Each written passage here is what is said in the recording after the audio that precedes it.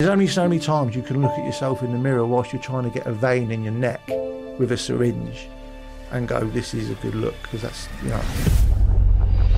Who do you think is using cocaine here in the UK? I think it'd be easier to say who's not. The war on drugs is a ridiculous, failing system. My experience is not up for debate. 7 residential rehabs, 14 inpatient detoxes, getting nicked, homelessness. For an addict, you just keep going until you're trying to find this combination of things, juggling this equation to try and make yourself feel okay. I hope this has helped someone. I hope there's someone out there. I said to you when we spoke on the phone, we might save someone's life. Yeah, agreed. We'll never meet them, and that doesn't matter. I know what it's like. You know, I know, I've been there. I had the t-shirt, smoked the t-shirt, injected the t-shirt, and I always talk about this because it's really important for people that might need to hear this.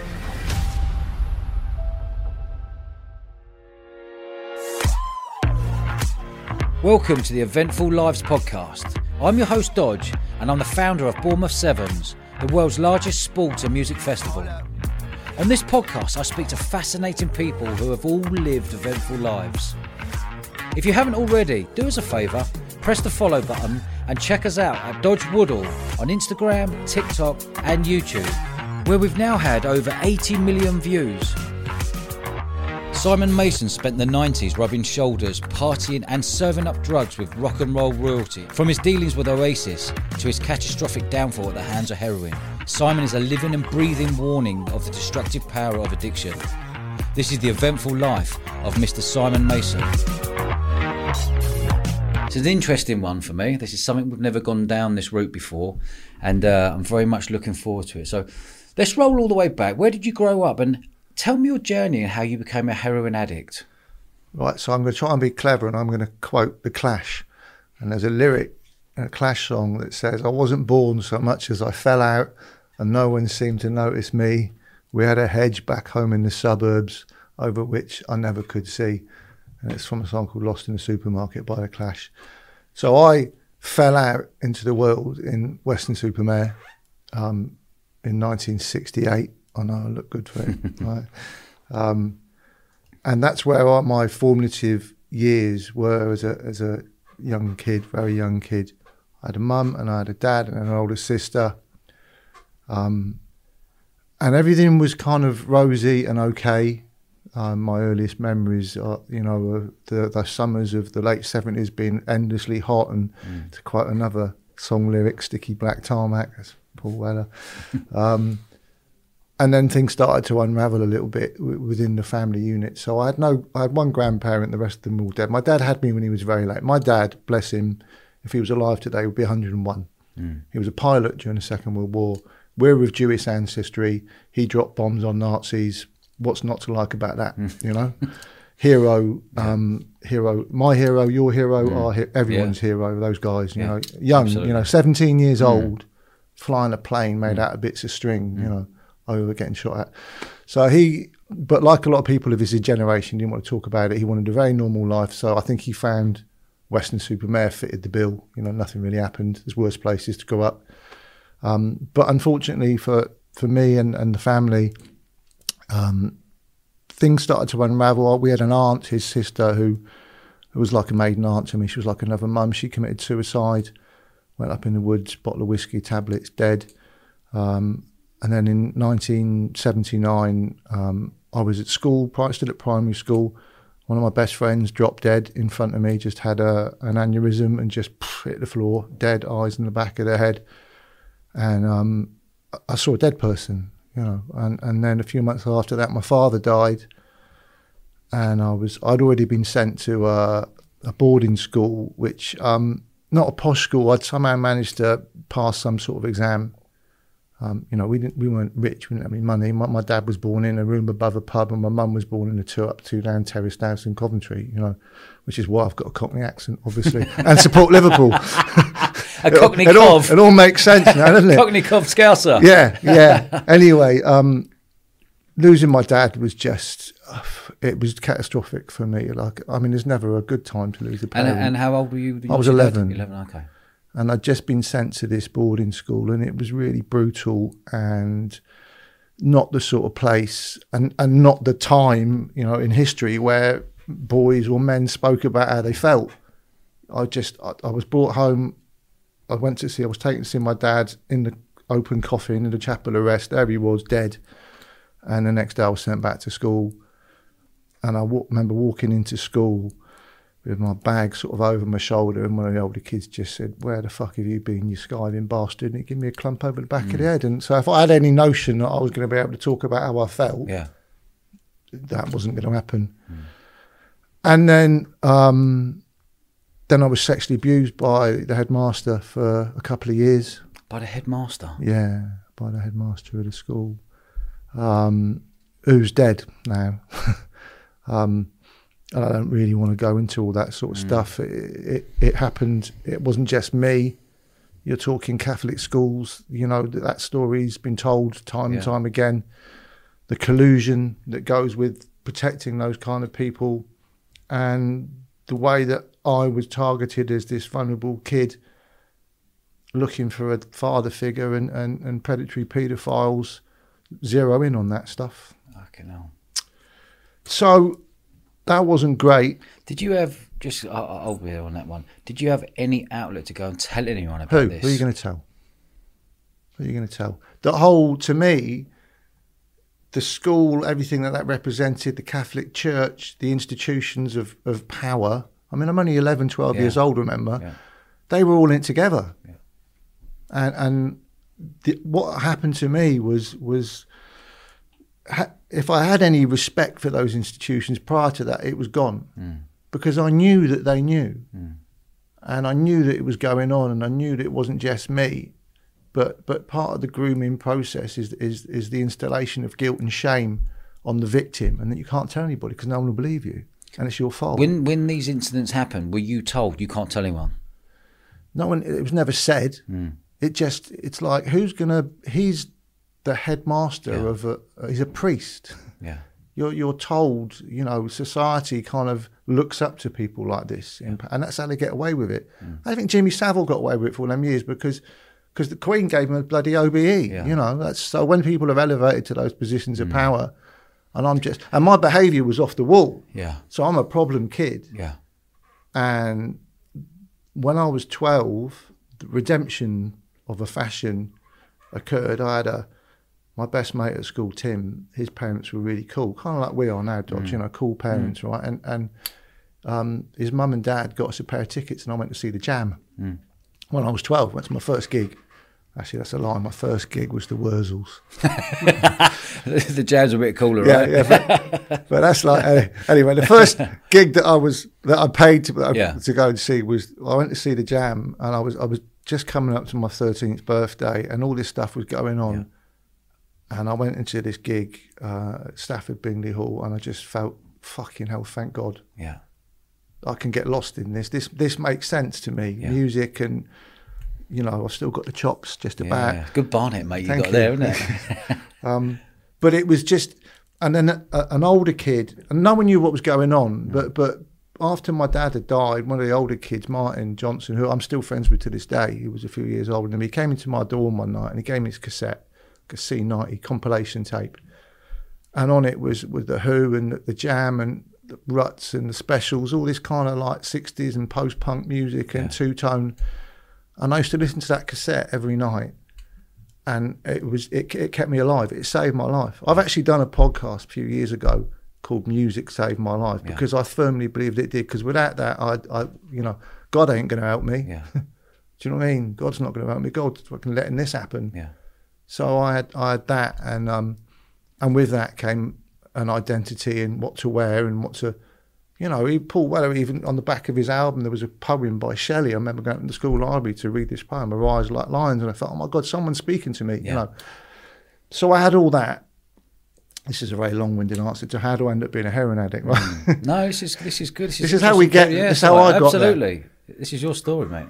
So school was just an endurance. It was like, I need to get out. I need to just survive this. They removed that particular individual for the last couple of years that I was at that school. So that individual they removed, how old were you when they removed him? I was 14. So we went back to school, I think, for the last year, the 5th year, and he was gone. And there was no fanfare, no announcement. It was all obviously swept under the carpet. And I subsequently, years later, I found out that they'd farmed him off to this parish in Ireland where he eventually was convicted of a serious sexual assault against a 14-year-old boy. Good. And he was defrocked. What was his name? I ain't going to say. Why not? Because he's dead. Well, so it doesn't matter. Because it doesn't matter. Okay. It doesn't matter. It doesn't matter. Because you can go and Google it and there's nothing there. Trust me. Yeah, you've done the lot. Yeah, okay. Yeah, it's not there. Yeah, okay. So it doesn't matter. I'll tell you afterwards if you want to go and Google it. Yeah, George, no, but I'm not that bothered. I just want some things Here's like the this. I thing. want to bring people out. Yeah, I know he's Brown Britain. So he's dead, and he did his time, and from all accounts, and trust me, you know, I've mixed in certain circles where I made some inquiries about his time in jail, and he got what he deserved. Yeah, I bet. So when this happened, what did it trigger for you personally inside? There's going to be a lot of hatred towards men, was it? No, or was hatred it towards me. Hatred towards yourself, was it? Shame. Okay. Guilt and shame. What it did is it destroyed any trust that I had with other people, to develop trust with someone. My dad was dead. That decimated me. Yeah. And then this fella steps in and that all happens, right? So to build relationships, healthy relationships, became really difficult because I didn't trust anybody.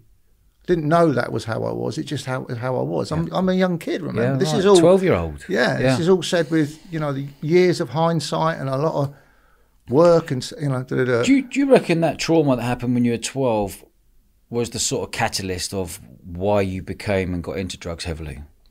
So you'd think the answer would be yes, wouldn't you? You think I'd say that's right. I don't think that is the case. Okay. I don't think it helped. So what happened was, you know, as my taste in music sort of expanded, and I started to listen to music that was, you know, made by people that used a lot of drugs. So, you know, the Rolling Stones and the Beatles and all these bands that I adored had clearly taken a lot of drugs. So I built that equation, the sex, drugs and rock and roll, and being in a boys' boarding school, the sex was quite difficult. Yeah. Unless you were the headmaster.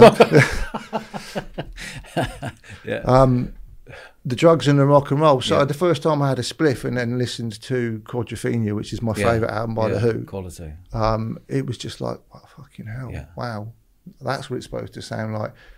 And I'm not advocating that, kids. Yeah. I'm not going to looking at the microphone. Anyway, listen, children, don't try this at home. But look, it changed things, and my inability to just be in me and be okay with me was kind of smoothed a little bit with alcohol and weed, and then it just became alcohol, weed, fags, amphetamines, and you know, I've seen some of the podcasts that you've done here with a couple of fellas that are in recovery, and my journey wasn't really much different from theirs. It's fairly well trodden. For an addict, you just keep going until you're trying to find this combination of things, substances, people, girls, boys, whatever it might be. You're just juggling this equation to try and make yourself feel okay. I don't think you're getting high, you know, like normal people seem to have a different relationship with substances. With me, I'm just trying to make myself feel okay. Yeah. You know, and suppress all this stuff, the anger and the hurt and the loss and the guilt and the shame and the shoulda, woulda, coulda. And, you know, I'm not a stupid individual, but formal education was done. It was over. And I rumbled through it. You know, I failed all my exams. I left home at 16 in Western-super-Mare. I ran away to London. And I remember I got off the train. I'd done a rap of speed. I'd had a couple of cans of Stella, furiously chain smoking. I'm only like 16 and a half, right? 17 maybe. And I stood on the corner of 5th Street and Shaftesbury Avenue, which for people don't know is kind of centre of Soho. This was 1986. It's a very different place back then. Prostitutes, drug dealers, alcoholics, sex shops. I thought, fucking brilliant. I'm in my element. No, seriously. I was just like, I've arrived. This is a bit of me. This I can get this. The kind of sleazy undercurrent, the underbelly, you know, like, and I remember saying this, like thinking to myself, there was more's going to happen in the next 5 minutes on this street than in the next 50 years in Western-super-Mare. So I stayed. I found a way, and I did some hostels, and I was in a kind of place for runaway people, and, you know, just on the hustle really from quite an early age. And then the following year, something else that changed my life was I went to Glastonbury for the first time in '86. And that was welcome to the counterculture, welcome to another place where none of those rules do what you want apply. Yeah. And you know, the whole kind of thou shalt not Catholicism, religious, Christian, whatever you want to call it thing, to me was a non-starter. That was done. And then here was this world where people would say, hey man, you know, and I just fell in love with that part of life. It had everything that I wanted, music and drugs. And I took acid for the first time. And, you know, I remember watching The Cure and standing next to someone, they're going, you all right, kid? Because I was still only like 17, you know, only a couple of years older than my daughter is now. And I just remember turning to this guy and went, I've never been better. Yeah. Absolutely off my cake on acid, which was, you know, watching The Cure on acid is quite an experience. I've got to say it. You know, the music's a bit boring, but once you've done some acid, it was like everything's good. It was fantastic. You know, I ain't gonna lie, it was fantastic. But here's the thing with people like me. So the rest of my mates that were there, and we all took acid at the same time, and like the next day, I remember we were sat around the campfire and they were going, "Oh, we should do that again sometime." I'm like, "Yeah, now." Yeah. Let's do it again now. Yeah. And they were like, we haven't even finished this last trip and you want to go again? Yeah. I'm like, yeah, because that's fucking where it's at for me. Yeah. So that's a red flag, but clearly I'm not. I wasn't paying any attention and no one else was either. So what was your journey after that then? You're coming up into your 17s, 18s, you found drugs, you found music, you found the love of that London lifestyle. What was your route from there to earn money? So I didn't have any idea what I wanted to be. I still don't, to be honest with you. And how old are you today? Old enough to know better. 55 in August, I will be. We had this conversation, so you're 54. Yes, I'm 54, but I keep telling people, it away. So 6 months before my birthday, I give them the heads up. I start kind of, I'm going to be 55. So anyway, so what happened was I was back in London and I was just doing loads of jobs. And I was working in a hotel behind a bar, and I wasn't even 18. It was the 80s. You could just get a job, you know what I mean? And at the end of the month, the bar manager said, look, we're going to have to let you go. You've drunk more than you've sold. And they gave me a month's money. And I walked past a travel agent, and it was just as Virgin Atlantic had first started flying to America. So it was 99 quid one way, standby ticket to New York. So I thought, fuck it.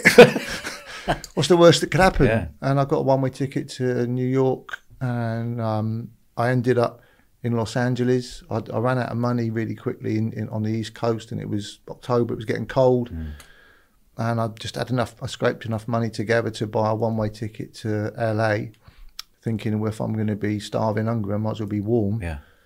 And I ended up in LA, and I was there on and off for a couple of years. I found this expat British community that really looked after me. There was loads of lads that had been at the World Cup in Mexico in '86. Yeah. So there was loads of Geordies and Scousers and Manx that had, you know, they were fleeing Thatcher's Britain. They were out. The industry had been destroyed. They'd taken their redundancy. They'd gone to Mexico. They'd probably smuggled a shitload of drugs back up to America. And it was like off Wiedersehen, but in California. Yeah. So I was working with these lads and, you know, 18 years old still. Yeah. And they were all older than me. I couldn't even drink in the English bars. Was it 21 out there, wasn't it? Yeah. But you could get drugs. Yeah. And I ended up living in this flat in Venice Beach, which back then at night time was fucking dangerous, you know. But me being me, I'm smoking crack with black kids. Yeah. And because to them, I'm not like the enemy. Yeah. I'm not like white America. I'm like this they used to call me the crazy limey, and they made me this honorary member of the Venice Shoreline Crips, and it was like really exciting. And then you see someone just get their head shot off, you know, and you're just like, fuck, this isn't a game, is it? These kids, you know, it's like serious. But I'm from Weston-super-Mare, and I'm slightly out of place. You know, but yeah, I picked up the crack there. And what did you go before you got to the crack? How did that journey go? You were saying earlier, like from the drinking to the fag to the weed to the speed. What was after speed? Obviously the acid. Yeah. And then what? Did you go cocaine? And then cocaine. Yeah. So I got a job working on film set. So this will probably get me banned from America forever. But if you're watching, whoever's in charge when I next want to go, it's all in the past, right? I had a false green card, so you could buy. Again, it's the 80s. Things were very different. You know, this is obviously pre 9/11, and I got a false green card. And I ended up getting a job working as a TV and film extra. So I was on like Fame, and I did this TV show called China Beach, where we were dressed up as GIs with M16s with black. It was fucking brilliant. Stoned at me all the time. Quality. Just, you know, and winging it, really. Yeah. And I'm on a set one day, and I'm talking to this old American. I say old, he's probably younger than I am now, but he seemed old at the time, because I'm still like 18 years old. And he's like, hey, you like to get high? I'm like, fuck yeah. And he pulls out this bag of Coke, and he's like, you want to do a line? And I'd not done cocaine at that point, and I was like, yeah, whatever, you know, fucking. So he's my new best mate, you know. And when you're an extra on a film set, you spend a lot of time sitting around waiting. You don't do much, you know. You just wait, and then you do your walk. And what they don't like people doing is just talking all the time. But when you just fucking line of Coke the size of a snake, you know. Me and this guy who's like my new best mate. And he's like, oh, so, you know, listen, if you want to shift some of this stuff for me, you know, to your English chum. So all of a sudden, I'm like the guy selling the Coke in the English pub in Santa Monica. Yeah. Like 19 years. How did that happen? It wasn't my plan, but it's what happened. And then one day I didn't have any, and it was a Friday night, and bizarrely enough, I knew that the manager of the apartment building that I lived in, he'd serve up a little bit every now and again. So I went to see him, and he went, I don't have any powder, but I've got some rock. Now, I'd been living in Venice Beach on and off for a year at this point, and I'd seen the crack epidemic at first hand. Yeah, you'd seen people walking around like fucking something from the Walking Dead, ghosts, you know, just ghosts. Yeah, yeah.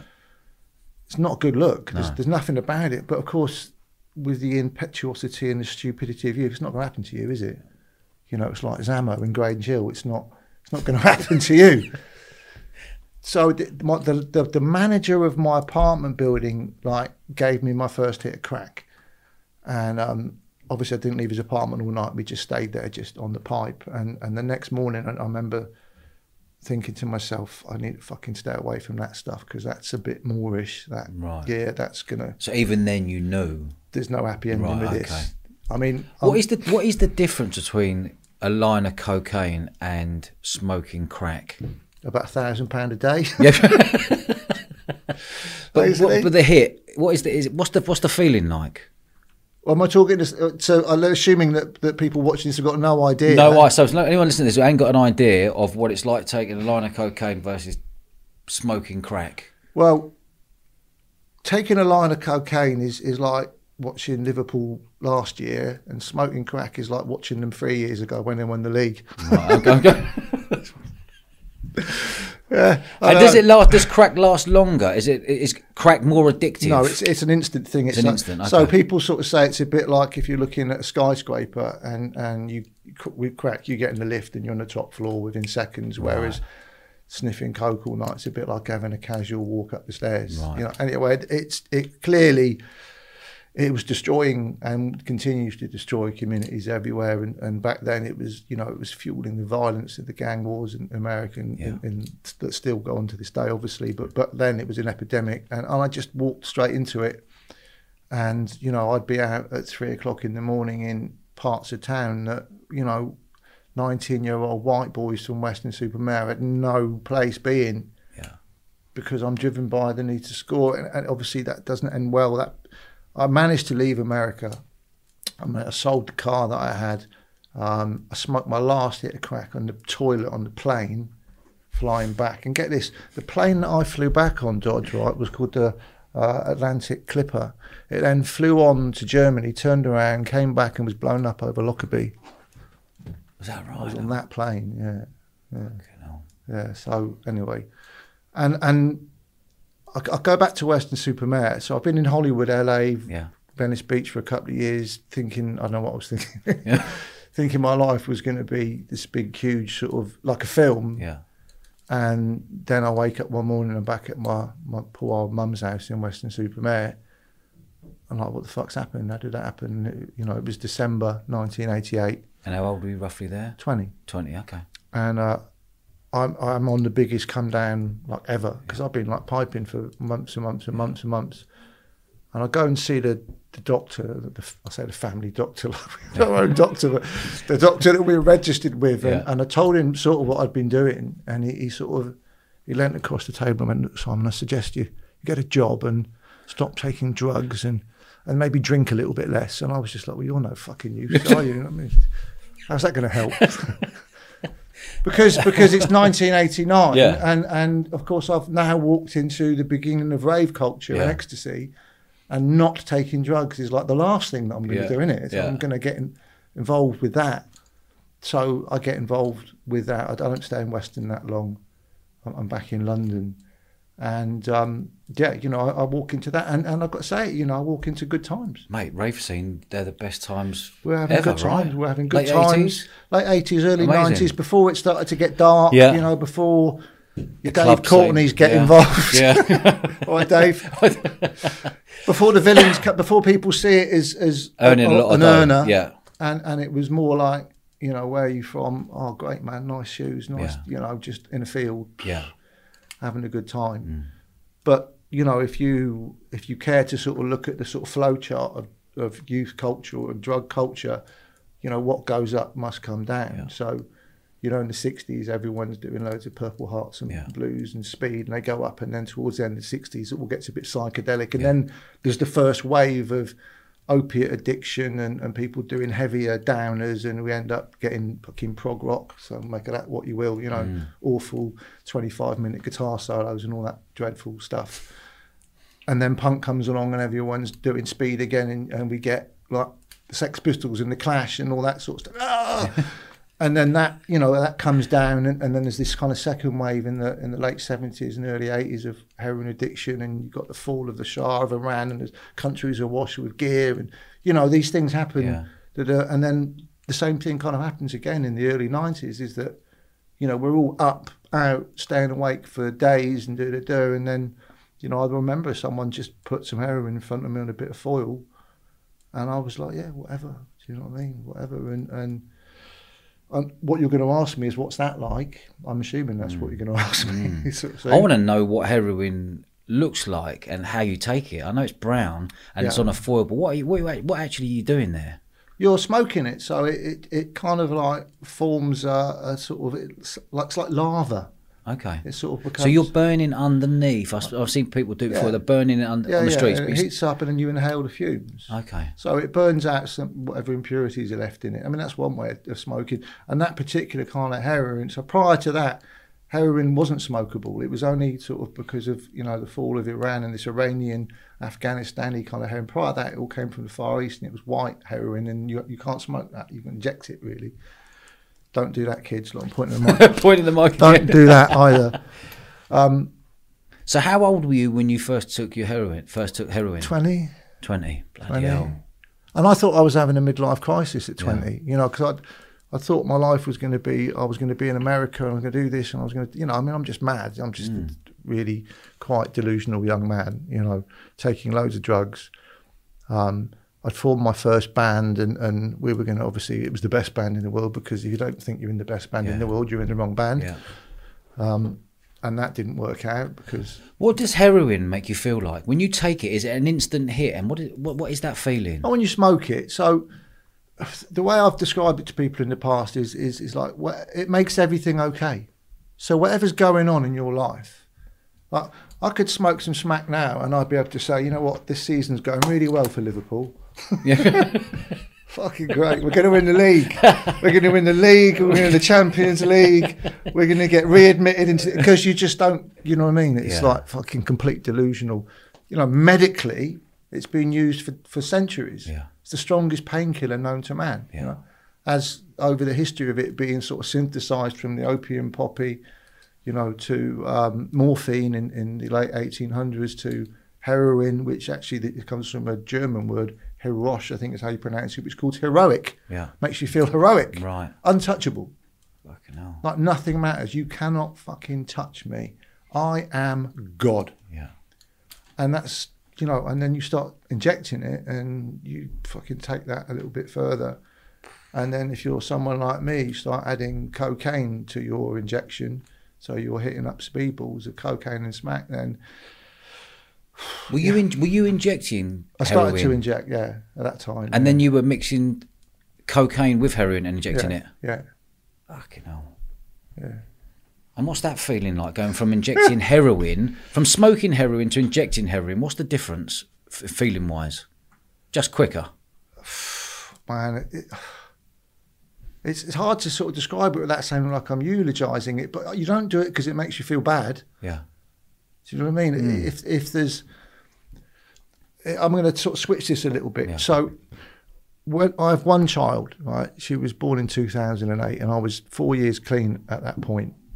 And they pulled her out of her mum's belly. She was born by C-section. And they put her in my arms. And I looked at her and I said, Tabitha, I love you. And even when I say it right now. And so that's the only thing that's ever come close to how I felt on heroin. Right. And the mixture... And if you're a parent and you've had that experience... Yeah, of course, nothing beats it. Then you know what I'm okay. talking about. Now, it's a different thing, but it's that level of emotion. Yeah. Just kind of, you know... I would do anything for that baby. I will do anything to protect this child. I'll stop a fucking bullet for this child. It is my own flesh and blood. Yeah. And I've, been part of bringing this thing into the world. And I felt the same way about heroin. So mixing heroin and cocaine, injecting, what's that feeling like? Well, it depends what your percentages are. So what would you do? So, I'm just intrigued by this completely. What percentage would you throw in? So me... 50-50? Me, I'm a 50-50 kind of guy. I like the rush of the coke, and then the smack sort of catches it up and it just sort of calms you down a little bit. I've got friends, most of them are dead, not surprisingly, who kind of were liked the sort of hold tight, it's like going up a fucking roller coaster. Yeah. And then you have that sort of rush that just floods your whole body. And you're just, you're omnipotent, you're just untouchable. And that lasts for, there's a few variables in this, the quality of the drugs and your tolerance, and you build up a tolerance, and it's obviously not sustainable, and it's really fucking dangerous. Yeah. How much were you spending on drugs a day at your peak? So this is my American visa going right out the window, innit? So I sold drugs. Yeah. So that's what I did in the 90s. I was known as the Cat in the Hat, and I was at festivals and I was in the music scene. I kind of thought that I was a musician. I was always going to get a band together, but basically I was a drug addict that supported his habit by selling pills. And now listen, Pablo Escobar, I was not. Yeah. I wasn't shipping in tons of gear from here, there, or anywhere. Yeah. I was reasonably well connected, and I could always get my hands on a parcel of this, that, the other if I was going to a festival. But this is like me as a drug addict, right? Yeah. So I went to Glastonbury, I think it was 94. I took 10 ounces of coke, 1,000 E's, 500 hits of acid, a couple of ounces of weed, a couple of ounces of hash, a few other bits and pieces, my own stash of heroin, and I went with my business partner, who's, it wasn't an addict, took drugs, but not an addict, not like me. And he came home from that weekend with 10 grand profit. I came back owing someone 500 quid. Okay. Yeah. So that's an addict with a load of drugs. An addict who doesn't like himself, who would give people drugs. I once fronted Primal Scream like 100 E's. Like, you're going to get any money back from them? They're fucking Scottish drug addicts. Do you know what I mean? They're not going to fucking give you your 100 pills back, are they? But I was so desperate to be liked and to be wanted and to fit in that I was a great low-level drug dealer because I was always there. Yeah. If you went to a festival or a gig any time between 1990 and 96, and you went, "Where's the Cat in the Hat?" I'd be lurking about somewhere. Which is how I met the next question you're going to ask me. So, who? Who were you serving drugs to? Well, everyone at that time, but I think it was the end of 93, I get a phone call at home from the promoter of this little club in King's Cross in London, Water Rats. He says, "Look, I've got this band here. It's the first gig in London. They're driving me bad for a bit of coke." And I'm like, if I had £1 for every time, he was like, "They're the next big thing, mate. They're going to be huge." I'm like, "Yeah, of course they are. Fucking Tuesday, whatever night it was." I was at home doing heroin, watching fucking Brookside, not asked. I'd go out and some band from Manchester. he's pleased, Tom, do me a favour, do it. So anyway, I go down and it's Oasis and they're playing at the Water Rats, and I stand there, and maybe it was the fact that I'd just whacked up a load of heroin, maybe it's the fact that they were at that point just the most incredible thing that I'd seen. And I remember thinking, well, this is clearly my Beatles and Rolling Stones. You know, all the other bands that I'd fallen in love with are either from back in the day and past their best, or I mean, the Jam had obviously split up the decade, you know. But I just remember thinking, this is it. This is gonna, you know, being up close, 15, 20 feet from a young Liam Gallagher in a club with 200 people in it, listening and watching Oasis basically play their first album, which is my favourite album to this day by them. And just being completely blown away. And we hooked up afterwards, and I was kind of in their orbit right up until Nebworth, when they played Nebworth. And what year was Nebworth? 96. 96. That was their biggest gig, wasn't it? That was, yeah. And I left Nebworth before they played because my heroin habit was so out of control that I'd scrape myself onto the guest list, and I like scrape myself because the word gets out. Oh, he's on smack. Like, now the hypocrisy, if you want to call it that, of the music industry is you can walk around chatting absolute bollocks, coked off your tits with coke falling out your nose, and everyone's like, fucking geezer. The minute people talk about heroin, unless of course you're making the money. So if you're the Happy Mondays, it's like, all right, Sean, you know. And I totally respect Sean Ryder for sorting this shit out, you know what I mean? But so if you're making people money, then the people keep their mouth shut. If you're like some two-bob fucking drug dealer like me, then you become persona non grata quite quickly, because there's a line of other people queuing up to take your job. And so Nebworth to me was, for Oasis, I guess it was their sort of high watermark, really. You know, it was this huge thing they did, and I'd got there hours before they went on, and I'm in a Portaloo backstage smoking crack, and to sort of take the edge off that, and my heroin habit is vicious at this point, and I don't think there's any other kind of heroin habit actually, but and I think, well, I'm going to just have a hit and then I'll go and mooch about backstage and, you know, whatever. And I'm like that. I'm trying to find this little bag of gear that I've got, and it's gone. And you know, have those moments in life where you just go, oh fuck, like you left your car keys, or you just remember, oh, you've left. Right, so I've just gone. I've left it in London. I've left the heroin in London. You can't walk around backstage going, anyone got any smack? It's not. It's not done. It's not a done thing. And a couple of people that I knew were similarly afflicted to me. When I found them, they're like, no, we ain't got anything either. So that's it. I'm going home. Simple. So you left before the gig started? Yeah. Just to go and get another hit? Yeah. Fucking hell. And you know, this might sound a bit like, you know, a sort of a fairly sort of theatrical metaphor for the thing, but of course everyone else is arriving. This is like 4 or 5 in the afternoon, so there's like 150,000 people all coming this way, and I'm going that way. And I had my passes and all that. I remember stopped some kid and went, here, I'll have that, go and hang out with them cunts backstage. So if you're watching this, that's me, you've got to thank, by the way, whoever you were. And I go back to my dealers in Kentish Town, and I just remember sort of like you know, getting my gear and having a hit, and waking up at whatever time it was and watching the news headlines, Oasis making history. And bizarrely, Liam gave me a shout out from the stage, and he dedicated one of the slices for the Cat in the Hat. Did he? And there I was, fucking slumped in the seat. Back in London, oh, yeah. And then I'm just aware of the time because I want to get into the important stuff, really. So that was 1996. The next 10 years, 7 residential rehabs, 14 inpatient detoxes, untold, locking myself in the flat, I'm going to rattle it off, I'm not using again. Couple of trips halfway around the world to come off to get clean. Getting nicked, homelessness, people dying, watching people getting slashed across the face because they owed a crack dealer £5, people getting shot. I don't know how many people died, acquaintances. Occasionally getting clean and staying clean for a period of time, or clean-ish, not completely clean. Not accepting that for me, clean's going to have to mean everything. It's not going to be just the heroin, or it's going to have to be everything. Really being resistant to that idea. In amongst all that madness, I got married. I put my first wife through a lot. I watched people die. It's just grim. 10 years of just fucking hell, with the occasional bit of respite. I thought that getting married would save me. I think my wife probably thought that she could. Lots of people thought they could save me, but the only person that can save an addict is yourself. Yeah.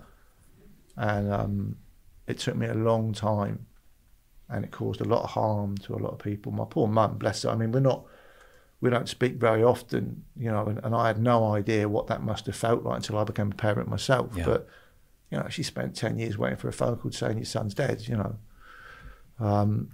And I was a menace. I wasn't a gangster. I wasn't out on the pavement fucking tucking people up for money. I was like robbing bacon at Sainsbury's. Yeah. It got to that level, did it? Yeah. Okay. Begging. Yeah. On the street. I remember sitting outside a kebab shop at the end of my road. So I was living in Stoke Newington in Hackney. Winter, freezing cold, got no gas, no electric, no furniture in this flat. My wife, she'd left months ago. It was just me in this empty flat. And I'm sat there and I see this fella come out the kebab shop with like parcels. He's obviously bought a huge meal for his family, and he's walking towards his car, and I get up off the floor where I'm begging, and I open his car door, and he gave me a £5. I remember thinking, it was just before Christmas. I remember thinking that's the best Christmas present I've ever had. I mean, how sad's that? Yeah. Because a £5 is halfway to £10, and £10 a bag of gear. Yeah. Right? I genuinely felt, this is fucking amazing, thank you. That's where I went. And, people asked me, was there one thing that eventually led me to getting clean? And there wasn't one thing. It was just eventually. I mean, there's only so many times you can look at yourself in the mirror whilst you're trying to get a vein in your neck with a syringe and go, this is a good look, because that's, So what happened in 2006 was my sister tracked me down, and she had 4 children. She still has 4 children. And the oldest one was coming up to his 10th birthday. And I'd had bits of interaction with them in the brief periods where I'd sort of been clean for a little while. And she put him on the phone, and he said, Uncle Simon, I'm going to be 10 in a few weeks, and you need to take me ice skating before you die. Right, now this is a kid growing up in a little village in Weston-super-Mare, 10 years old, no understanding of addiction or drugs, and saying to his uncle, can you take me ice skating before you die? Now, I imagine my sister had given him the script for that phone call. Yeah. And then she got on the phone and he said, so you've got 2 weeks to get yourself down here, and you need to be clean off everything. No methadone, nothing. Completely clean. And if you can't do that, then that's it. We're going to have to just walk away, me and the kids and the family. I don't have a very big family. They're kind of all I've got. Yeah.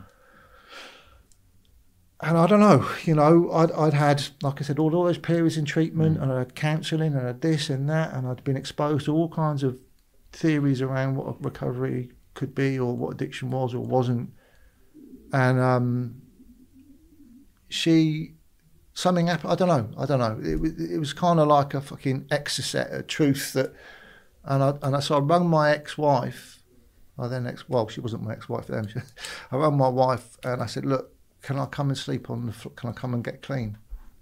And she said, oh yeah, your sister's been on the phone. So yes, you can stay here for 2 weeks, but if you're gone, if you nick anything, I'll call the police and I'll tell them about the other stuff that you've nicked off me. So you got this opportunity. And I didn't have anywhere to live. And I went over to where she was living, and I got clean. Wow. I got clean. 2006. 2006. I remember the day she'd gone to work. It was the first day, so I arrived off my face. Do you know what I mean? And she says, "Right, so tomorrow that's it. You're going to go to an NA meeting." Because I'd been doing some of them in the past. She goes, "Oh, that's the rules. Basically, if you're staying, you've got to go to meetings." And that morning, I woke up and I just thought, do you know what? I'm just going to throw myself off the fucking window ledge. I'd rather die. I think I'm just going to... So I sat on this window ledge And I looked down, and I was only 3 floors up, and I'm a coward, and I'm quite vain, which are what people might call defects of character, but they saved me because my vanity went, well, if I don't fucking die, I'm going to be in a wheelchair for the rest of my life. And that's not a good look, right? Yeah. So I rung someone in recovery and said, look, where's the nearest meeting? And they told me. And it took me, and I always talk about this because it's really important for people that might need to hear this. It took me a couple of hours to shuffle to this meeting. I was like 8 stone ringing wet dodge. I was covered in abscesses. You know, I was yellow, a jaundice. I hadn't had a shower for fucking months. And I got to this meeting, and without breaking people's anonymity and trying to stay within the traditions of 12-step fellowship, what I experienced was a lot of people going, we fucking love you. Yeah. And we can help. And what happened to me was I just went, you know what, I don't know what to do. Can you lot help me? Wow. And tell me what to do, and I'll do it. I'll do everything. Yeah. That's it. Yeah. No more on my terms. Yeah. No more picking and choosing how I'm going to do this. I surrender, and I fucking can't do this on my own. And I remember this fella, and we're mates to this day. He said, "It's nice to see you," and no one had said that to me for fucking years because it wasn't. Yeah. Do you know what I mean? It wasn't nice to see me. And that's what happened. And no rehab, no detox, cold turkey. What is cold turkey feeling like? It's the opposite. I just see it. The opposite of cranking up a Cranking up, That's yeah. what it feels like. Well, you see it on the TV and stuff, and it fucking just horrible. looks It's fucking horrible. Yeah. Physically, it's pretty grim. Physically, it's unpleasant. Yeah. Really unpleasant. For me, once I've done hundreds of them at that point, so you kind of know physically. It's like you're recovering from an injury. There's a timeline to it, right? You know, you're a sportsman. You know, you do your hamstring. You know, you'll be right, okay. This is the timeline for recovery from this, and you can do this, and then that'll happen, and then right? Yeah. So with withdrawal from heroin, drugs, alcohol, all of them, you know, they all have their own sort of physical timeline. But I think the thing that was and is most difficult is the mental anguish, this despair, this sense of loneliness and depression that seems so persuasive and like it's never going to end. This complete fucking despair and this massive disconnect from everybody and everything. It's just you. It's kind of like, I've tried to write about it in the past and it's really hard to describe. It's just loneliness on an industrial scale of, it's like being in a black void, cold, and you can't touch or feel anything, and it's never going to fucking stop. And the addict voice is going, why are you even bothering? Because you know you're going to use again, because that's what you do, because you're a piece of shit. Because that's what you always do. You know, it just gets louder and louder and louder as the withdrawals go on. And that's the battle.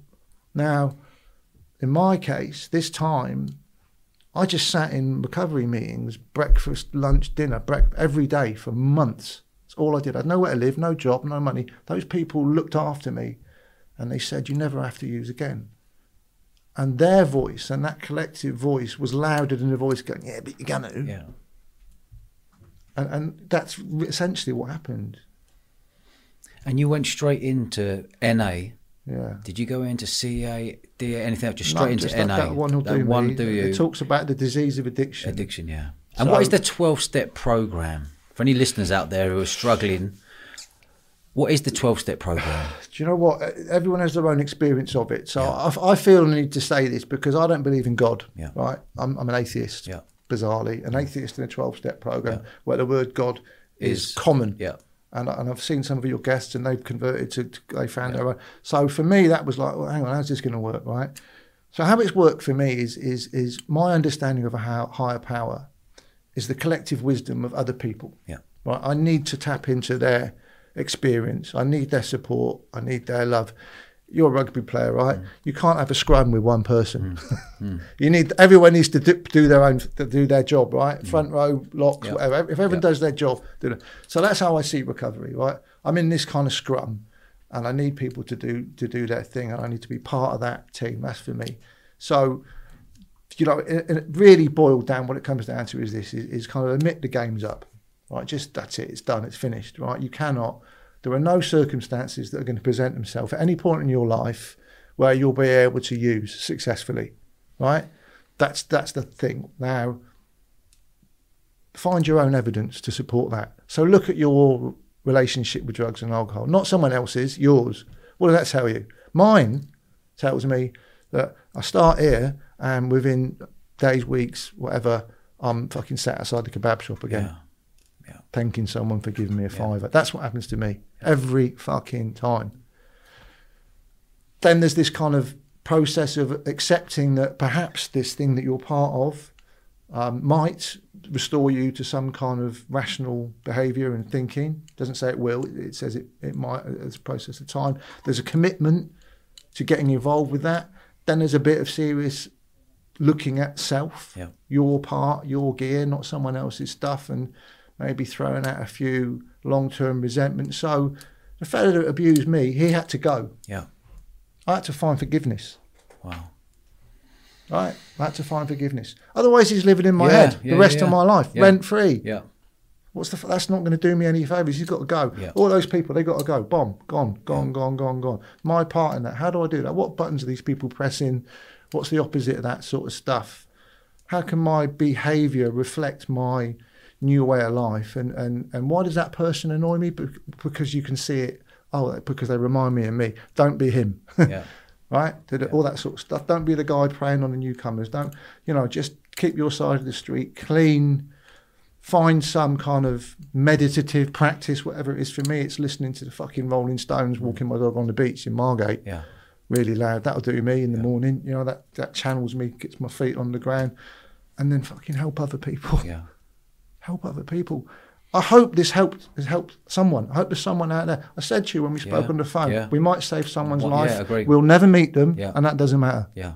I think what you're saying here, mate, is going to save a lot of people's lives. One person gets a bit of hope, right? Yeah. Job done for today. And I don't do it perfectly, but I try. I try it with my music. I try it with my writing. To show people that beyond the absolute daily hell of addiction. I mean, when I was sat outside that kebab shop, I thought not using drugs would be boring. I genuinely thought that. Yeah. And there's nothing more boring than being a drug addict. Nothing. Yeah. It's the most boring, meaningless existence you could imagine. Do you think a lot of addicts think that they want to get off boozing or alcohol, but then they go, I'll be boring. I'll be boring. I hear that a lot. Yeah. Yeah. Yeah. So my life, I don't know how long we've got, since 2006, I became a parent. I've already spoken about that. My daughter's nearly 15. Fair, mate, hold on. She's never seen me drink, right? Yeah, amazing. She's never seen me drink. She won't see me drink just for a day and all that, right? I've never said to her, Tabitha, I'll see you, I'm not turned up. Yeah. I've never promised her anything, and I don't have much to give her. I've got my time. Yeah. I speak to her every morning when she's up in London with her mum. She comes to me on weekends. So much of what I've learned in recovery has trickled down into her. Yeah. She's a very different young person than me, thank God, and she knows that her dad is there for her, and that's like the greatest gift, aside from actually being clean. I'll be 17 years clean and sober in June. I remember when I think that's a massive respect, mate. 17 years clean from everything that I'm hearing right now that you've gone through. Yeah. And you're saying most of your mates are not around anymore. They're all dead.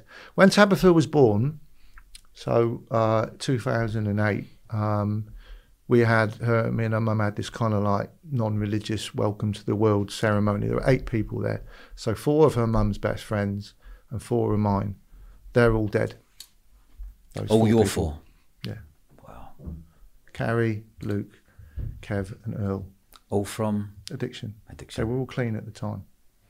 And they were all musicians or music lovers, really talented guitar players. I mean, I'm a fucking arsehole on the guitar. I can write songs. I'm a great songwriter. I'm going to talk about that in a minute, if I may. Absolutely, mate. I've seen and heard, mate. You're a talent. So this idea that being clean would be boring is really common in people that are using, because what they'll remember and what we remember is we remember the good times. We remember Heston service station at 4 o'clock in the morning in 1999. Come on, let's have it. Where's the rave, right? We remember that, good times. Yeah. Bizarrely, what we forget is in a flat in Hackney with no gas, furniture, electricity, and a fucking syringe in my neck, with my pal on the floor fucking twitching because he's hit a fucking artery, blood going everywhere, and me going, oh, fucking hang on a minute, let me get, Wow. we forget that. Remember, we have a very selective, we can have a selective Just going back memory. to your 4 best mates there, Yeah. you said they were clean Yeah. when they passed away. No, they were clean when they were at Tabitha's Welcome to the World thing. And they carried on using And then they that. relapsed. Okay. They all relapsed, and they didn't, people, and I was one of them, had this idea that recovery can be like this revolving door, you do meetings and you sort of slaff out, and then, I don't need this anymore. And look, let's be clear, it's not the only way to recover, right? There isn't, if there was a one size fits all, Dodge, if there was a magic bullet for addiction, the person that discovered that would be very, very rich, and then they'd be very, very dead because the drug cartels would assassinate them, right? Yeah. So there isn't one. There isn't one way. I haven't got a magic wand. I can't tell people how to recover. That's what worked for me, and it works for lots of people. It doesn't work for everybody. What doesn't work is doing nothing. You have to do something differently. You have to start doing things differently. And everyone has their own process, and I don't have the monopoly on it, and I haven't done anything perfectly, and I'm not a perfect human being. And if I had some of my time again, I'd do things differently. And I've upset a few people along the way. I like to think I might have helped a few people along the way. So far, so good, And part of that 12-step journey, do you have to go back and apologise for people? Do you have to go back into your past and see all the bad thing you've done and go and apologise? Do you know what? It's a really misunderstood part of the process. So it's not really apologising, because that's just a word, right? And people, the chances are that person's heard it a million times before. What it is actually giving them an opportunity to tell you what it was like to be on the receiving end of you. Oh, wow, that's powerful. And you to hear it. Okay. Right? And then the amend is to not behave like that anymore.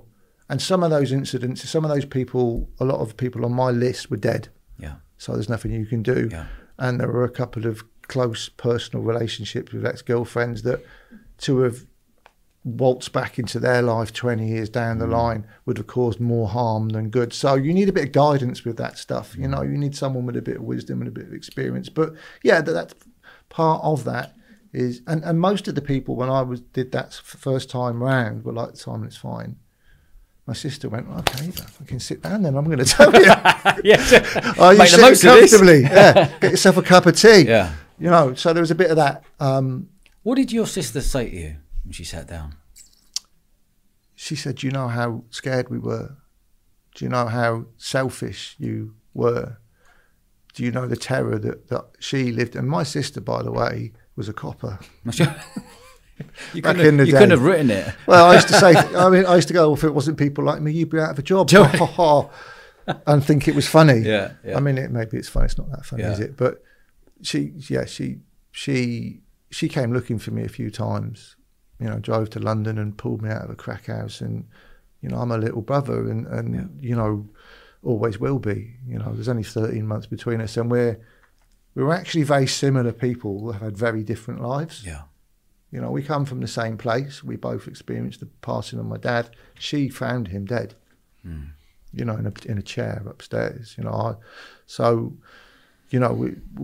cut from that cloth. Did you find when you were going back? I was rolling back a bit here. Did you find when you were using heroin, you said everyone was pushing you away?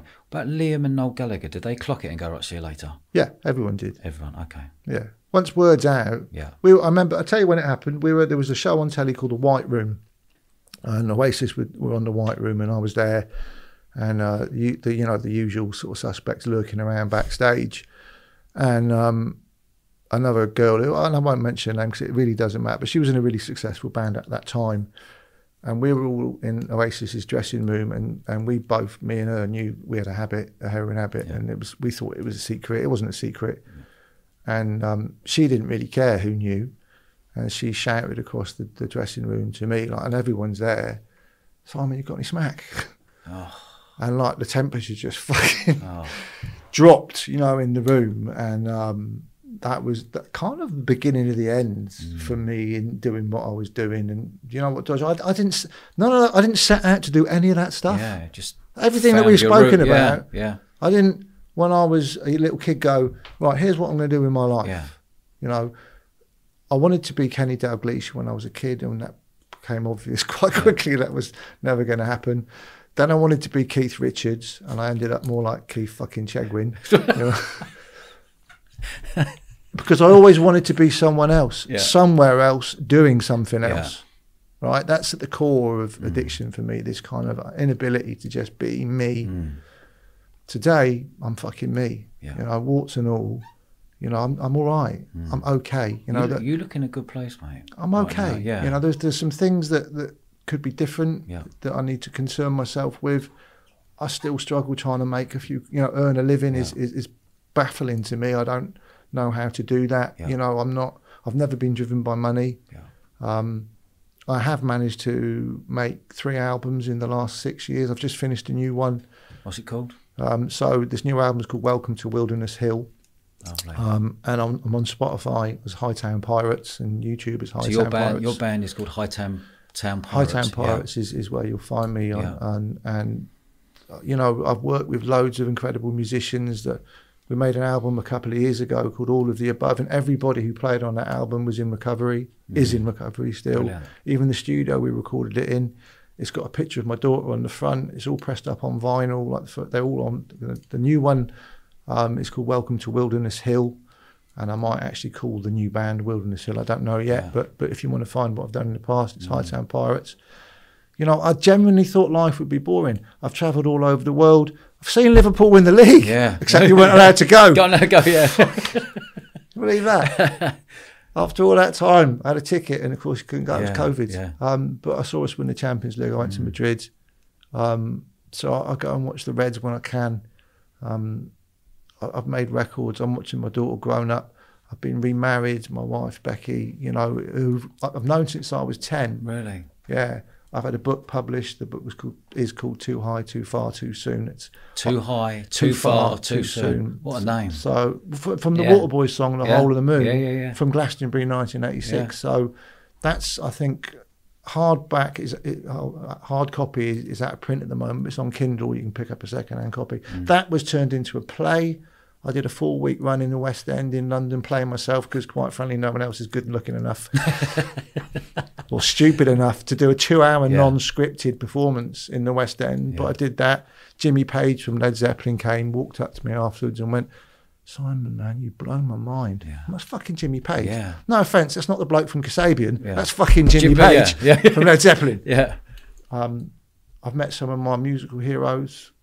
Like Pete Townsend. I met Pete, and he looked me up and down and said, "You look great, mate." You know, and asked about the band, and you know, these are people I've met. They're in recovery. It's no secret these guys have been sober for a long time, and I remember thinking, well, if these guys with the genius that they have, and let's be clear, it's genius. They're not, you know, they're not like me. And all the wealth and opportunities that they have, if they're staying clean and sober, then really I probably need to do that as well. They make it kind of look attractive, and I suppose that's what I try and do in my own way is show people, because you can tell people it's whatever. My experience is not up for debate.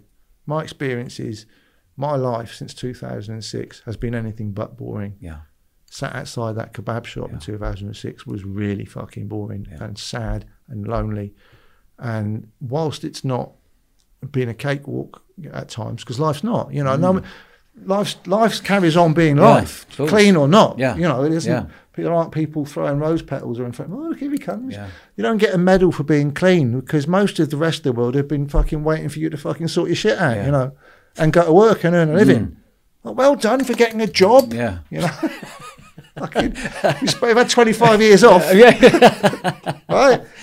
So we have to find our way, you know. And I try and live a life, and like I said, I don't always get it right, where I don't harm people, and be the dad that my daughter can be proud of, and you know, like I said, I got remarried a few years ago, and I left London after 30 years, and my wife Becky and I, we live in Margate. So if you're ever in Margate, come say hello. Started a little recovery thing down there, and trying to, you know, because Margate is people talk about, oh, it's dead trendy, Shoreditch on the sea. They mean Shoreditch 1974. Yeah. It's still some of the most socially deprived neighbourhoods in the country. There's poverty, you know, there's addiction and alcoholism everywhere. And so I'm trying to do a little bit down there because, I mean, here's the thing, Dodge, right? I do it because it helps me. Yeah. Helps you by helping others. I'm not a saint, you know, I'm not this altruistic. I do all this stuff because ultimately it helps keep me clean. Yeah. That's my responsibility. First and foremost, stay clean and sober another day. And you take each day as it comes. Yeah. Yeah. Yeah. And try and... How long have you been with your wife for? So we've known each other, right, since we were 10. We grew up in the same town. And we lived together in London, in Hackney for 4 or 5 years, and then we got married in 2019. Then we haven't had the honeymoon yet because of old COVID and stuff. Yeah. So she wants to have a honeymoon at some point. So I'm like, okay, yeah, we'll find it. Simon, this is some life you've lived. This is called Eventful Lives podcast, and this is one of the most eventful lives I've listened to on a one-to-one like this. I still think the best is yet to come. Yeah, I think so. I think you look $1 million, by the way. Thank you. You do. My dream. I'm just putting it out there. Yeah. Right? My dream is to have a band on stage. So the music I make, we have a horn section, Hammond organ player, keyboards, gospel singers. It's really expensive to do that, and I don't have any money. Yeah. So all I can do is keep writing the songs in the hope that something one day, someone will go, do you know what? Fucking here, I'll go and fucking do that. Yeah. And carry that message. Yeah. Because people say, oh, what's the music of Hightown Pirates like? So it's a mashup of all the stuff that I like. You can hear the Stones, you can hear a bit of Jam, you can hear a bit of Warp, you can hear all this stuff. This is what other people have said, by the way, not me. Yeah. But what I say is it's the sound of redemption. Lovely. Horn sections slamming in and just, you know, and I played it to a couple of friends of mine last night who are, you know, in their 70s, born again Christians, right?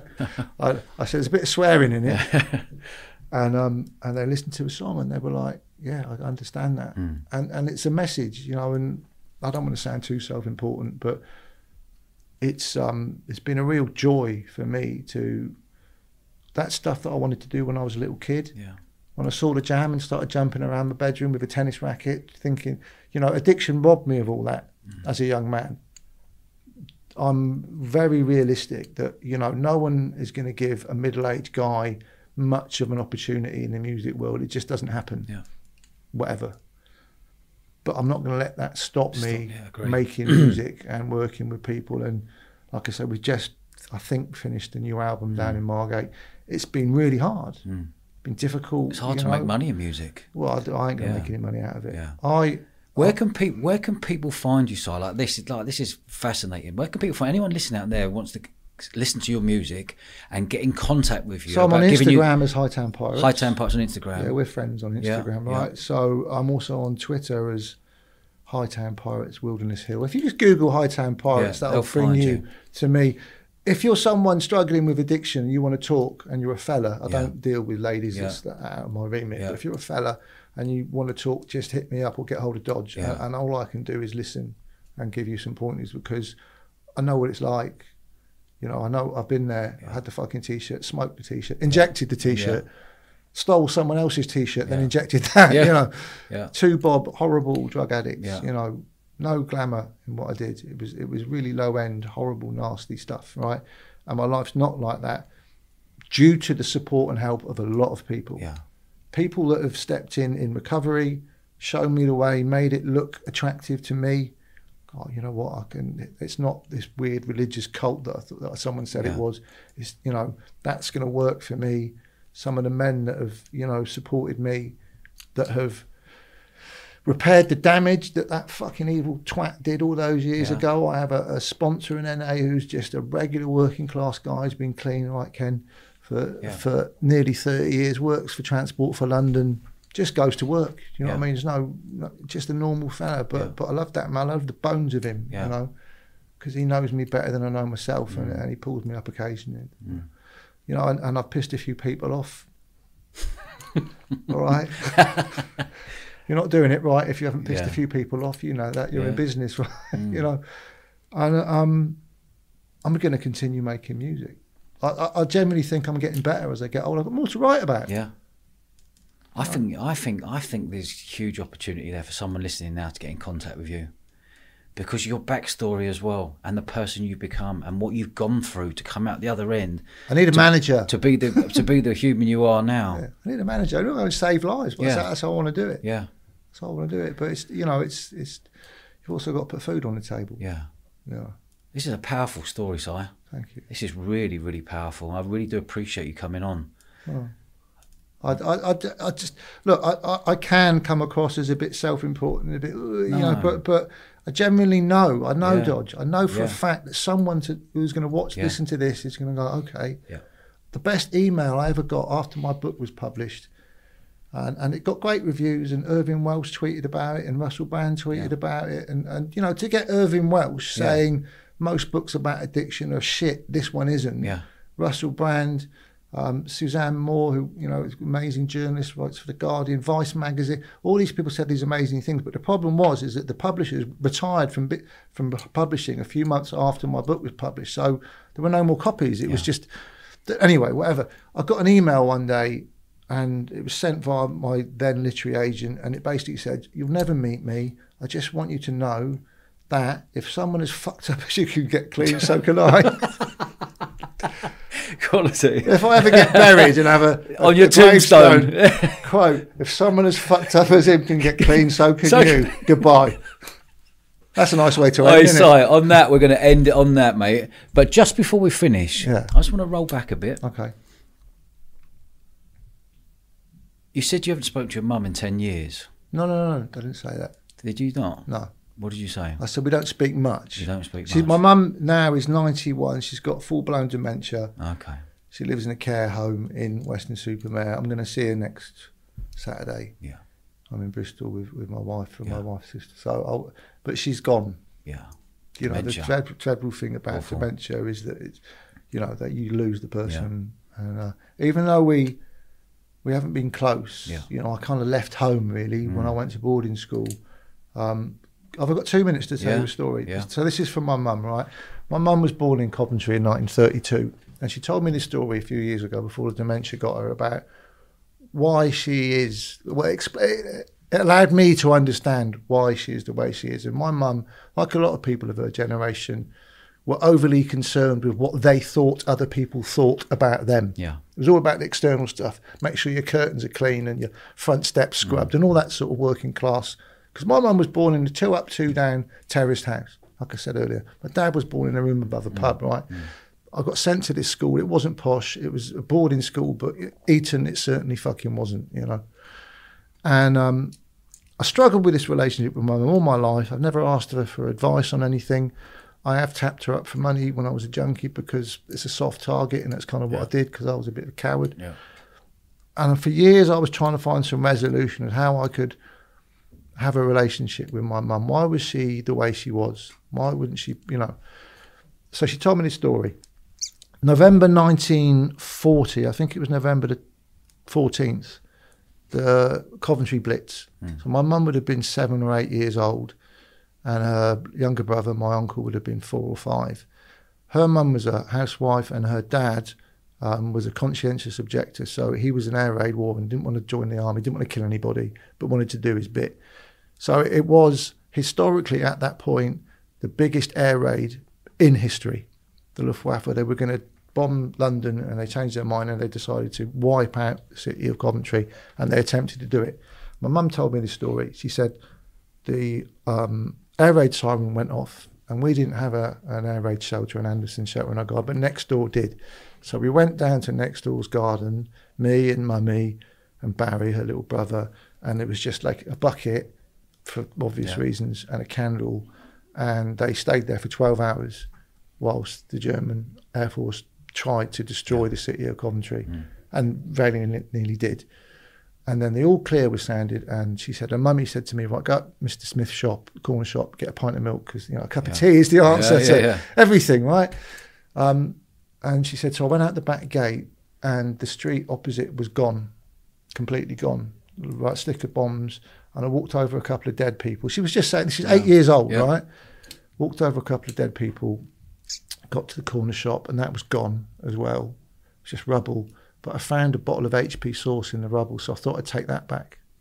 So I walked back down the street, walked over the dead bodies, went to my mummy and said, "Mum, there's no milk, but I've got some HB sauce." She said, my mum turned me around, smacked me on the back of the legs and said, "You take that back this instant. We don't want people thinking that we're looters." Wow. And she made her take it back. And things like that that affected her entire life. Her entire life was driven by what's right and what's wrong, you know, and what people might be thinking. Now, do I care what people think about me? Yes, I do, actually. Does it keep me awake at night? Sometimes. My mum's entire life, sadly, was driven by this kind of what people might think. So what I learned from that story was that my mum just wanted to be able to say to her friends that her son was something other than a drug addict, right? So I got clean in time before the dementia got my mum. For my mum to be able to tell people that her son had got clean and helped people. And that's all I could ever do for my mum. And that's how we'll finish. Amazing. Simon, mate, I've thoroughly enjoyed this, mate. Your honesty, the journey you've been through has been a wild one. And thank you for coming on and just speaking your mind. My pleasure. You're a gentleman. Thank you. Good nice man. To meet you. Good luck, and you. Thanks. Cheers, Simon.